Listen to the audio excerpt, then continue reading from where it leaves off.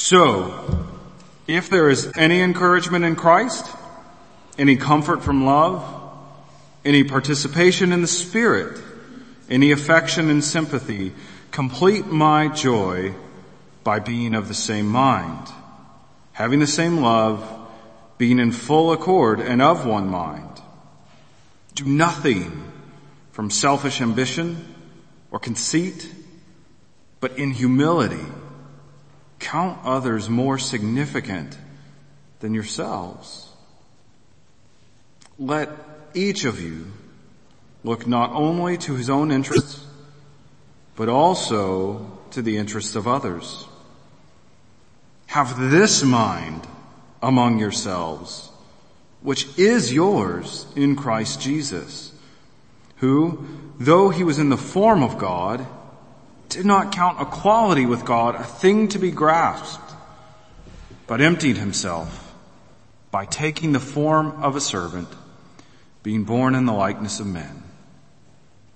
And being found in human form, he humbled himself by becoming obedient to the point of death, even death on a cross.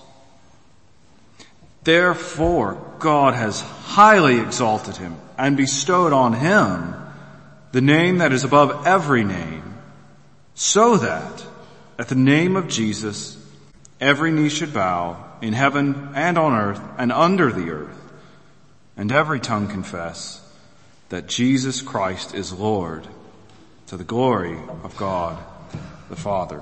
Thus ends the reading of God's Word. Let's go to him in prayer. God, in many times and in diverse ways you spoke to your people through your servant the prophets, but in these last days you have spoken to us in your Son. And we are thankful that as we reflect on this text, that it can remind us that we have a definitive understanding of what you will do for us for all eternity, that you will work salvation for us in the person and work of Jesus Christ.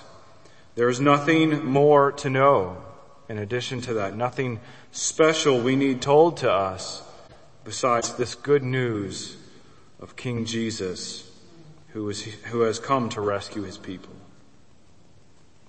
And so we pray that you would help us to reflect well on that tonight, that you would open our minds to see deeply and richly into these words. We pray that you would give us eyes to see your glory, ears to hear your word, hearts to believe your gospel, and hands to serve your world. We pray that you would overcome the deficiencies of the one who preaches, for they are many, and that you do use the reading and the preaching of your word to bring forth fruit in our hearts, that we might love you more and serve you better. And we pray these things for Christ's sake. Amen. Sometimes when we think about trying to win a sports match or outthink an opponent of some sort, we talk about how we need to get inside their head. And we mean that to be successful in understanding their strategies and how we can act against them, we have to learn how to think like them and process situations like they do. Now, although Philippians is not about overcoming an external opponent, somebody that we face, Paul still gives us similar advice. He says to get in, or something similar, to get inside their head. He says, have this mind among yourselves that is yours in Christ Jesus. And that's the driving point of these 11 verses. Have this mind among yourselves. And the question for us is what kind of specific mind are we to have, and why should we have it? The mind that we are to have is clearly explained in verses 1 to 4 and is summed up by saying, look not only to your own interest, but also to the interest of others. Paul wrote these verses so that his readers would share a mind of encouragement, comfort in love, affection and sympathy that was given to them in Christ. And so the enemy is not out there, but is our own selfishness and our own sinfulness. And we need to learn to think like Christ, have his mind, get more inside his head, so that we can overcome that enemy within us. And so Paul urged Christians to come together in unity of affection, care, and life. He urged them to have all things in common. And these actions should be grounded in that mind given to them in Jesus. And this means that our link to Christ and the benefits that Christians receive from him should be the motivation and the cause for our sharing and commonality with one another.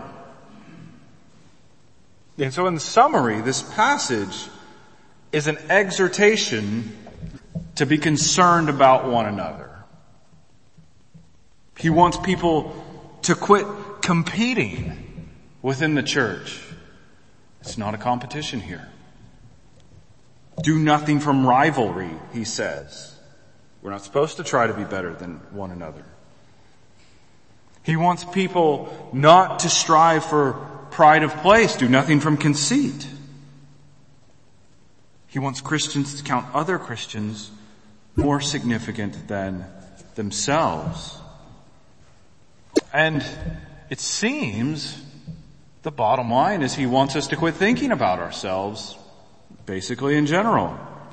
Quit looking at yourself. Quit preening yourself for the world. Quit acting like we are something special to the universe, that we deserve to be seen. Worry instead about the brother or sister in the pew or chair next to you. Concern for others helps us understand actually why striving to be better, why looking to do works of service is necessary as part of the Christian life. God does not need our works, and we cannot bring anything to God to earn salvation. But no, God does not need your works. Your neighbor does. The person in the seat next to you needs your love and service, and Paul reminds us of that here. So the thrust of this passage is an exhortation, again, to be concerned about one another. And yet this text is also a rich exposition of the work of Christ on your behalf. And so the main point is Christ earned exaltation by his humble obedience, which calls us to be humbly concerned for others. Christ earned exaltation by his humble obedience, which calls us to be humbly concerned for others as well. We'll see that in 3 points: the service of the Savior, our selfishness for sludge, and the sweetness of salvation. So first, of the Savior. And in this point, I want to highlight how this passage teaches us that Christ earned his exaltation, the glory that he receives at the end there. I want to show that. And so this point will be slightly more doctrinal than the others, and I hope we can move from that theological basis to be a bit more practically oriented from that. And so as noted in the introduction, Paul described the mind we are to have in Christ in verses 1 to 4. And then he stated in verse 5 that this mind is actually already ours in Christ. And so the mindset that Paul says Christians should have belongs to you now because you're a Christian. As we take hold of Christ by faith, we receive this mind that is concerned about our fellow Christians. And this means that if we are not using this mind, if we are not growing in our concern for others, at least if we're not striving to use it, maybe the best way to put it, then something is wrong. Something has short-circuited if we don't sense the need to be concerned for one another. And the explanation of Christ's work in verses 6 to 11 helps us understand why it is so crucial to have this humble mindset. So in verses 6 to 8, Paul gives us a glimpse of what it was like for the eternal Son to take on a human nature. Specifically, these verses explain Christ's obedience as seen from a heavenly perspective. Christ was in the form of God. And this is an explicit announcement of Christ's deity, his divinity. We know Paul is teaching that Christ was truly God because of the parallel phrase in verse 7, the form of a servant.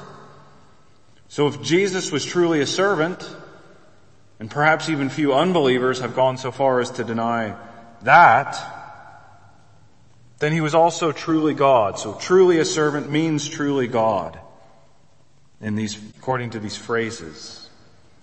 Most people would accept Jesus was a good person who served others. And Paul points out that the true, rich depth of this service comes from the fact that Jesus was a divine person who stepped down to serve. He did not count equality with God a thing to be grasped. Instead of insisting on his full rights that he always had as equal with God, he made himself nothing by becoming a servant. This was an act of obedience, even unto death. And so the emphasis is on how the eternal Son of God became completely obedient when he became a servant. Although Christ did not owe any sort of submission or obedience to anyone as the Son of God, he willingly accepted a task from the Father so that he could benefit others. Of no obligation of his own, he took on obligation to benefit you. His equality with God the Father did not prevent him from becoming obedient to God the Father.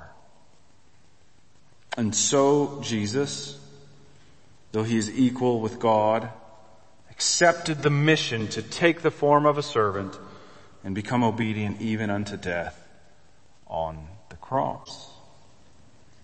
For those of you who like to geek out on theology like I do, this is what we Reformed people have called the covenant of redemption, wherein the Son accepts the mission from the Father to come in the form of the servant and die for the elect. And as a reward for that service, that obedience, the Father exalts him to the highest degree. We see that it's a reward, something earned in that little word in verse 9, therefore, which is a wonderful word in Scripture. Whenever you see the word therefore, you have to ask, what is the therefore? Therefore. And it's talking about how we know that Jesus' obedience is the reason God will exalt him.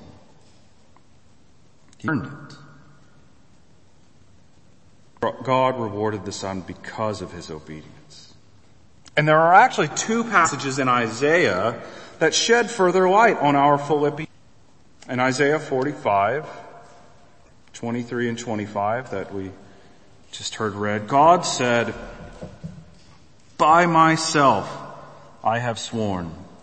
From my mouth has gone out in righteousness a word that shall not return. And pay attention to this, because God is speaking. To me, every knee shall bow, every tongue shall swear allegiance. And verse 25, in the Lord all the offspring of Israel shall be justified and shall glory. And what's fascinating is in verse 23 there of Isaiah 45, we see that God swore an oath by himself that every knee will bow to him and every tongue confess that he is Lord. So when the Father exalted Christ above every name, the Alabama came out there for a second. People are bowing to God because Christ is God. Verse 25 of Isaiah 45 told us that the people of God will give glory in this exaltation of God because they have been justified by God, declared righteous by him, and put in a right relationship with him. Which is, of course, exactly what Jesus did for us through his obedience unto death. In Isaiah 53:10-11, we read, "Yet it was the will of the Lord to crush him. He has put him to grief. When his soul makes an offering for guilt, he shall see his offspring. He shall prolong his days. The will of the Lord shall prosper in his hand. Out of the anguish of his soul, he shall see and be satisfied. By his knowledge shall the righteous one, my servant, make many to be accounted righteous. He shall bear their iniquities." Here, because the servant of the Lord is crushed and makes an offering for sin, God satisfies him. Verse 11. And because he bore iniquities, his people are counted as righteous. But in Philippians, because of Christ's obedience unto death, he received the two benefits of being exalted and having a justified people. So the service of the Savior is that he has won, he has merited, he has earned eternal life for you, which has brought him royal exaltation. And the question remains, though, how this exhorts us. Why did Paul use this to encourage us in humility and to be concerned with others? And that brings us to our second point, our selfishness for sludge. So the first point highlighted the depth of Christ's service by looking at how it was God who owes no obedience, who became a servant to save others. And in this point, I want to think about how easy it is for us to slip into a completely different mindset than the one of humble service for others' sake. How many of us think that the way to praise, the way to acclaim, or even to be appreciated is by taking on the humiliating tasks given to us by others? Isn't the way that the world thinks. Typically, we think that the road to high praise is through taking on the most prestigious roles and doing things with glitz and glamour. We prize celebrity status, even meager celebrity status at our own jobs. We just want to be seen. And we can become anything but humble, because often even the acts of service we do for others, we do to put them in our debt, or so that they will recognize how great of a person we are. So many times our motives for being humble, or for serving others are so that they will see and appreciate us. We want to achieve something through our service. Christ's style of obedience confronts this.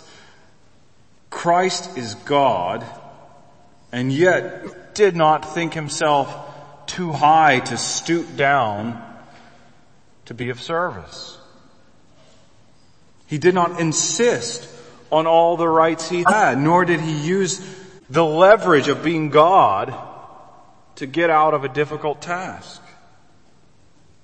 Rather, in humility, he accepted the job to come and save people who hated him. Come and save people who hated him. And I think that's profound. You, before the Spirit convinced you to believe, had nothing but animosity for the true God, and yet Christ agreed to come and win redemption for you by being obedient to his Father. How often we forget that we have and had nothing to offer him. His work to serve you and save you was done despite the fact that you had nothing to give. He served you even though you hated him and would not have even trusted in him had the Spirit not so worked in your heart to do so. So Christ serves not only those who would refuse to praise and honor him, but those who would rather crucify him. He served with the goal of gaining something for you. And yet the service and obedience he offered did bring him praise, not initially even from those whom he served, but from the Father in heaven.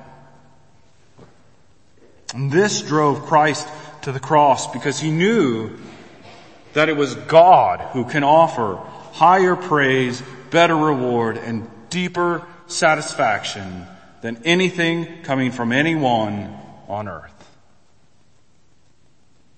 That indicates how we strive for dismal glory,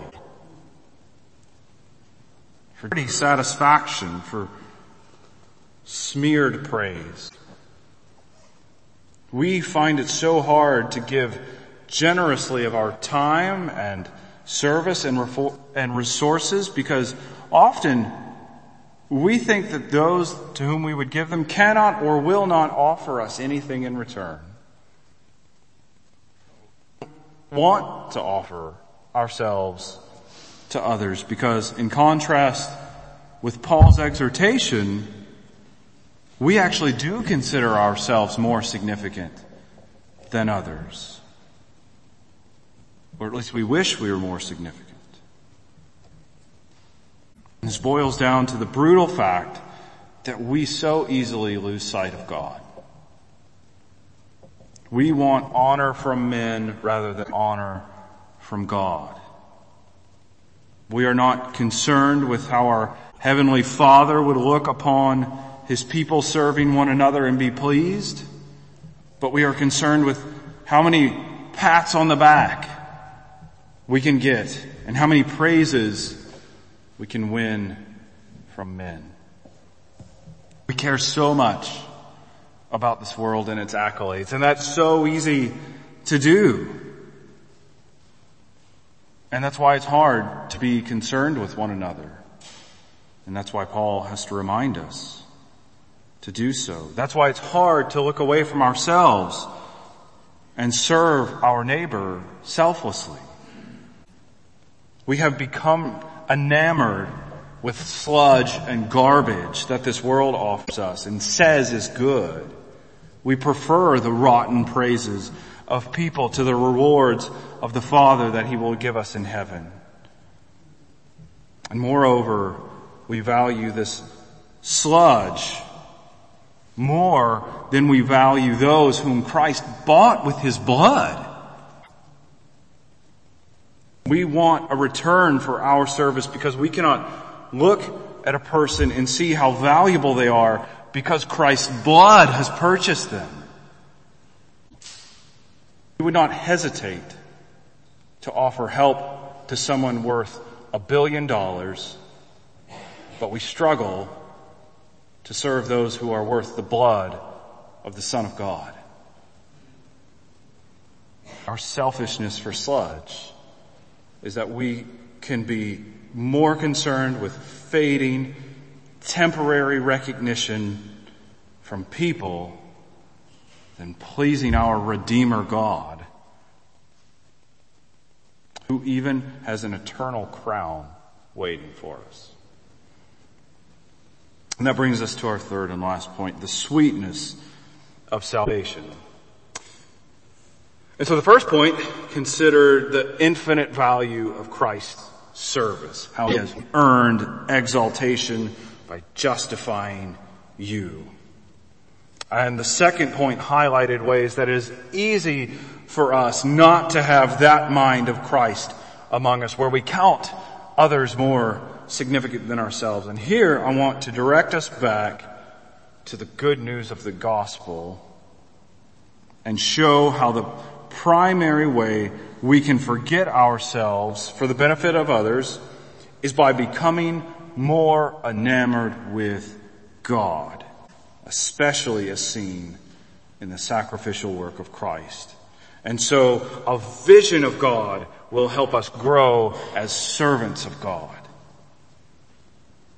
We have to reorient service and how we understand service from being something that is simply a horizontal interaction between you and your neighbor to something that has a vertical focus. You serve your fellow Christian because God, your Father, has asked you to do so and is pleased by that obedience. And then, as Christ was motivated to give up all that was rightfully his and come as a servant because of his deep love to be obedient to the Father, so also you will be willing to set aside and even sacrifice for others because you are doing so in the service to God who has given everything for you. Now, Christ's work is unrepeatable. We have to emphasize that. It is unrepeatable once and for all and entirely finished. So when we talk about following the example of Christ, it's not to repeat what he's done. We cannot repeat Christ's work, but his character is something we should strive to imitate. The reality is that we will never perfectly forget ourselves as Christ did. And we shouldn't kid ourselves to thinking that we're getting good at this. But the beauty of the gospel is that for those who are very prideful, for those who even love this world and its false glory and who struggle to overcome that love, for those people, for me, for us, Christ died. The gospel is that despite our failures to be like Christ, Christ gave himself for you. Despite the fact that you would never love each other or God enough to deserve it, God loved you enough to crucify his Son to buy eternity for you. The truth of the gospel is that Christ even died for your selfishness. He paid our penalty because none of us will ever properly exercise the mind given to us in Christ, at least not this side of heaven. It may seem overwhelming to think about how much we're asked to love others and be concerned with them more than ourselves. How can I ever get there? But Christ died not only to wipe away the penalty of your sins, but to crush the power of sin. He has sent His Spirit to indwell you and enable you to grow in godliness. His Spirit will not let sin or selfishness reign as total master of your heart. The sweetness of salvation is that we worship God because He justifies the ungodly, and we worship Christ because He earned justification for selfish people. As we close, I want to try to point us towards some application. This passage focuses on the life of the church, actually, which is the most direct application we can have. It's written to people in the church, telling them, have this mind among yourselves in Christ. And the joyous thing about this call to have this mind among you, because we are the church, is that we don't have to strive for it alone. We do this together. In calling you to love selflessly members of the church, God has given you members of the church. You have brothers and sisters who are in the same struggle as you, seeking to die to themselves so that they can love you better, just as you seek to die to yourself more so you can love them better. You are not alone in the fight because we have one another. And through each other, Christ ministers to us as we speak the gospel into one another's lives. And He ministers to us as we serve one another. And what's interesting and crucial is that the fight to think less of yourself is not one you will win by focusing more on yourself.